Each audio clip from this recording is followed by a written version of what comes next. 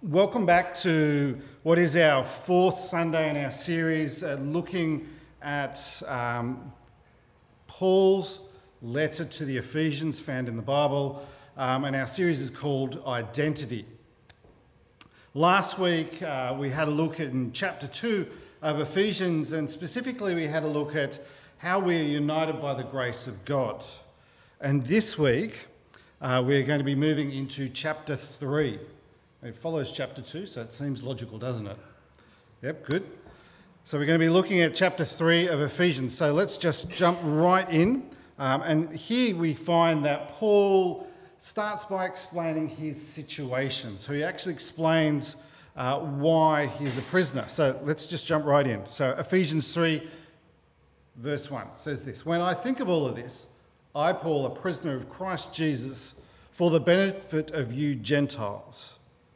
Now, this asks the question, what is Paul actually thinking of at this point in time? What is Paul thinking of? Well, he actually told you in the last chapter what he was thinking of. And it really helps us to understand why he is a prisoner of Jesus Christ for the benefit of you Gentiles, why that phrase is so important. And it comes from Ephesians 2:19, and this will help us understand what Paul is thinking of. "So now you Gentiles are no longer strangers and foreigners. You are citizens along with all of God's holy people. You are members of God's family." So as Paul is thinking of this notion, is thinking of what it means that the Gentiles and Jews, they're no longer strangers, they're no longer separated, they are citizens, not just people of, but citizens of God's family, God's holy people. Members of God's family. He's thinking of this.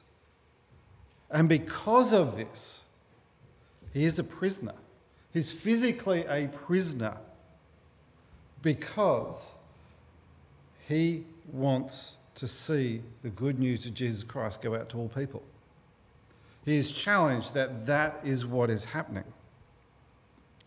See, Paul has been preaching about Jesus not only to those of the Jewish background, but to those from all backgrounds, the Gentiles. And because of his preaching, he's actually become that prisoner. Let me just give you in a nutshell what happened. So Paul has been travelling around preaching at various churches, establishing churches, encouraging the church, and getting involved. And really people have been coming to faith, coming to Jesus Christ, and they've been from all walks of life. They've been from all backgrounds. And he's been going around to the various churches and been collecting back an offering to help the church in Jerusalem. And as he's travelled back, he's actually got a couple of Gentile believers who are non-Jews, Greeks actually. And he comes into Jerusalem and he's comes and sees the local church there, and they're hearing lots of grumblings about Paul, the way he's preaching, and not necessarily requiring everybody to adhere to Jewish principles, but actually saying that the message of God is open to everybody. And there's this whole kind of feeling of anger starting to well up amongst the Jewish people in Jerusalem. And so the church suggests he goes along and comes when a couple of men are going to be presented to the temple for their service there, and they're about to take their vows of service there, and he comes along and does that, except all of the other people think that he's brought in these non-Jews into the temple, and they get irate because they think that he's brought people who are not meant to be there, and that is in the essence what Paul has been all about. He's bringing those who have been cut off back in. And then they arrest him and hand him over for a bit of a trial, and then the Roman authorities kind of hear of this, and the Roman authorities get involved, and then he's being beaten, and then he says, "Well, would you be beating a Roman citizen?" And they suddenly stop and go, "Hang on, no, I shouldn't have done that. I should have actually asked and inquired and found out," because citizenship has incredible benefits and privileges. And eventually what Paul does is he appeals that he should be tried in Rome, and he ends up being a prisoner in Rome. And then this is where it is thought and understood that he's writing to the churches, and especially here in the church in Ephesus, explaining and encouraging them in their faith and helping them to get some of their theological points quite just right. And so he's starting to write, and he goes, and when I'm thinking of all of this, that I've been preaching to both Jews and Gentiles, that you've been coming together, that you're all citizens together in God's holy family, and I'm a prisoner because of Jesus Christ, for the benefit of who? For the benefit of those outside of the Jewish faith, for everybody else, for the Gentiles. And that's I'm there. And so he suddenly goes, hang on, I better explain this. I'd better explain why this is so important. And so he comes along and he starts to explain why he's been imprisoned. It's the benefit of the Gentiles, assuming, by the way, that you know that God gave me a special responsibility of extending his grace to you Gentiles. As I briefly wrote earlier, God himself revealed his mysterious plans to me. And as you read what I have written, you will understand my insight into his plans regarding Christ. God did not reveal it to previous generations, but now by his Spirit he has revealed it to his holy apostles and prophets. And this is God's plan. And you'll find that what Paul does time and time again is he says, both Gentiles and Jews who believe the good news shared equally in the riches inherited by God's children, both are part of the same body. Time and time again, he talks about the unity in Christ of everybody. Both are part of the same body and both enjoy the promises of blessings because they belong to who? Because they belong to Christ Jesus. It is through Christ that everybody is united. It is because of this, because of Paul's message of unity in Christ to all believers, that he is imprisoned. By God's grace and mighty power, I have been given the privilege of serving him by actually spreading the good news. So he goes out and tells everybody the good news of Jesus Christ, that you can become a citizen of God's family, that you can become part of that family through accepting Christ Jesus as your Lord and Saviour. Then he goes on to say, and he starts talking about himself, as though I am the least deserving of all God's people, he graciously gave the privilege of telling the Gentiles about the endless treasures available to them in Christ. I was chosen to explain to everyone this mysterious plan that God, the creator of all things, had kept secret from the beginning. And notice what he's doing here. He's putting it into this bigger framework, in a larger context. He's talking about that it is the God of creation. It's the God that the Jews have been worshipping for so long. It is the same God. He doesn't want to unlink it. He wants to say it is the same one. And this is the completion in Christ. And everybody can have a part of what God wants for them. God's purpose in all of this was to use the church to display his wisdom, and I hope our church can be seen in this regard. He's talking to the church in Ephesus here, but he's talking to each and every church, and he's talking to us today. So God's purpose in all this was to use the church to display his wisdom in its rich variety to all the unseen rulers and authorities in all the heavenly places. This was his eternal plan, which he carried out through Christ Jesus our Lord. Because of Christ and our faith in him, we can now come boldly and confidently into God's presence. How can we come into God's presence? How do we boldly do this? It is through Christ. And we proclaim Christ in all that we do. And then he wraps up this little section and he goes, by the way, please don't lose heart. So just because you know I'm in prison, because of preaching to you, the Gentiles, just because of that, don't lose heart. Don't think this is, a bad thing. Don't lose heart because of my trials here. I am suffering for you, and you should be honoured. Isn't that a powerful statement, isn't it? It's a really powerful statement that Paul's doing here. He's just saying, here's my situation, you've heard it. And this is something that happens throughout history when people hear about the faith and the consequences of what faith may bring them to, that they step up and have to get involved. And getting involved sometimes has consequences of those people who don't want that message of Jesus Christ to be heard. And Paul's saying, I'm stepping up. And the consequence was I was imprisoned. But I do it boldly, and I do it in Christ's name, and I do it and I don't regret it. As a matter of fact, the suffering I have is fantastic because you will hear again and again and again about Jesus Christ.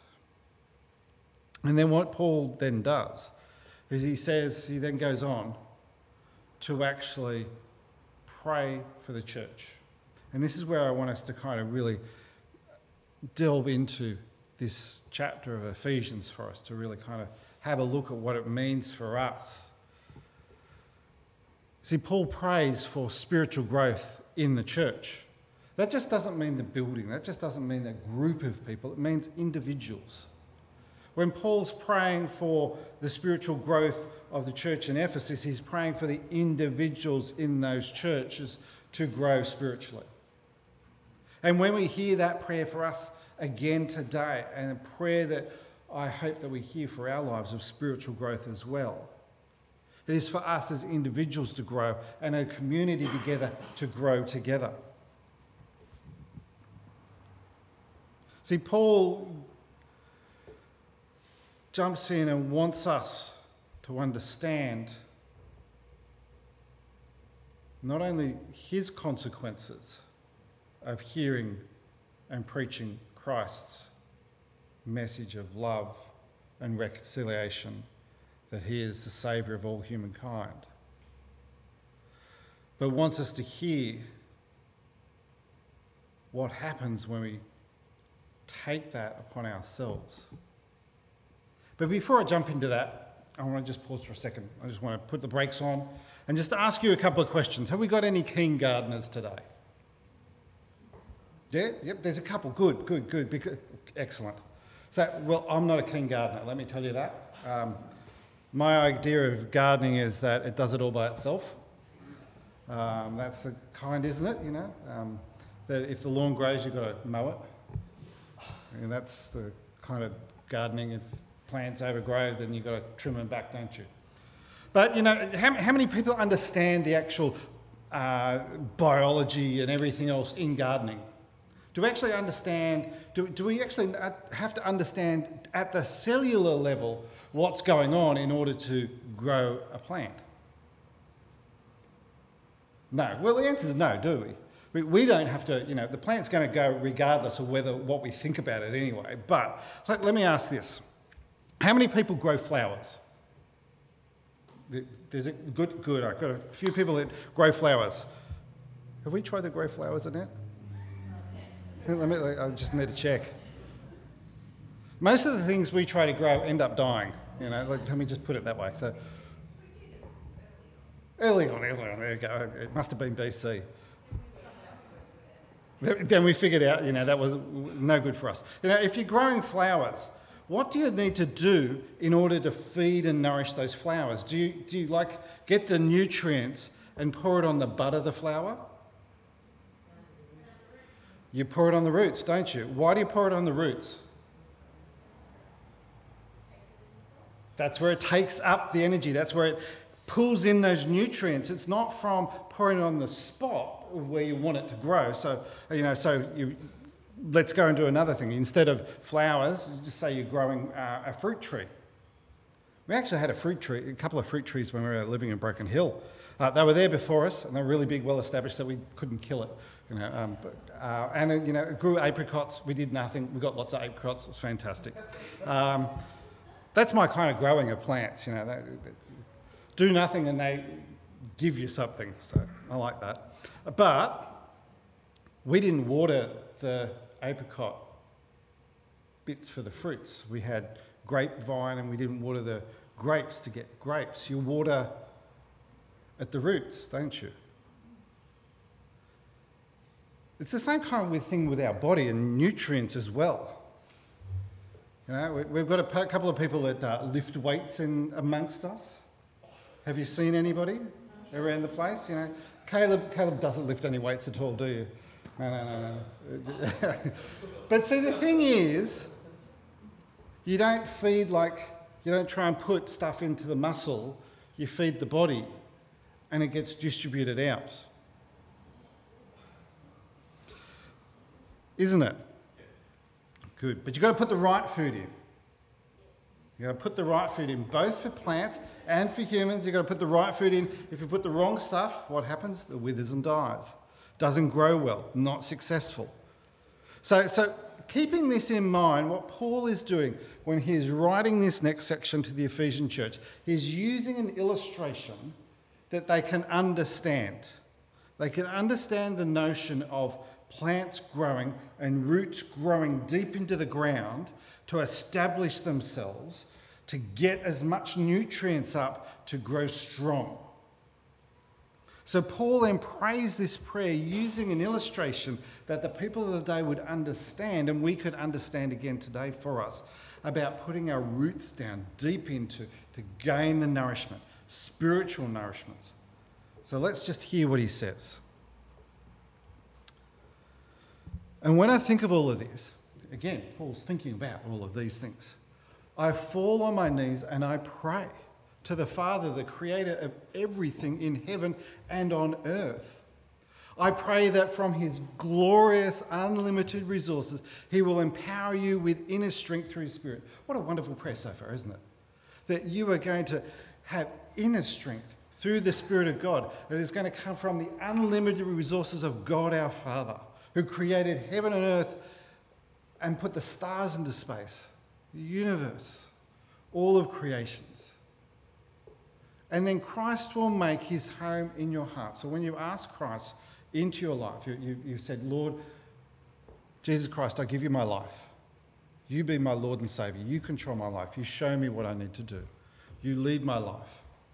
And when Christ will make his home in your hearts, as you trust in him, your roots, notice this illustration, your roots will grow down into God's love and keep you strong.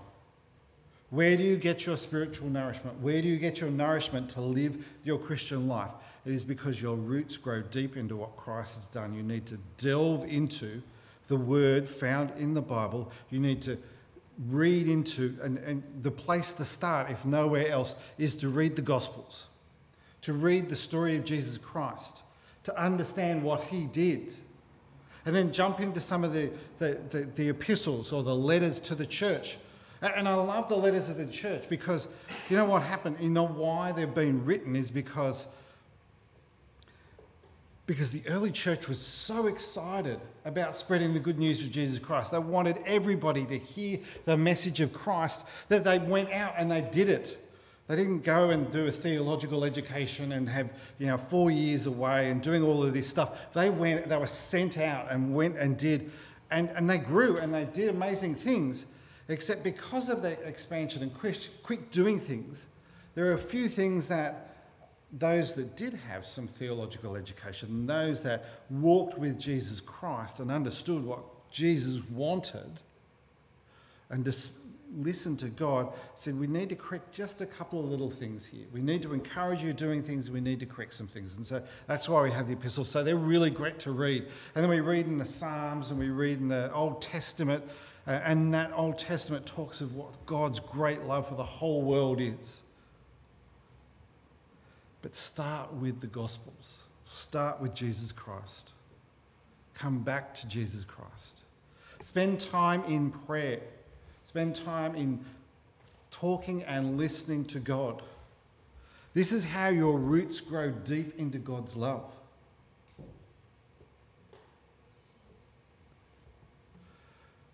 And as you grow deep into God's love, and it will keep you strong, Paul continues to pray and says, and may you have the power to understand, as all God's people should, how wide, how long, how high, and how deep his love is.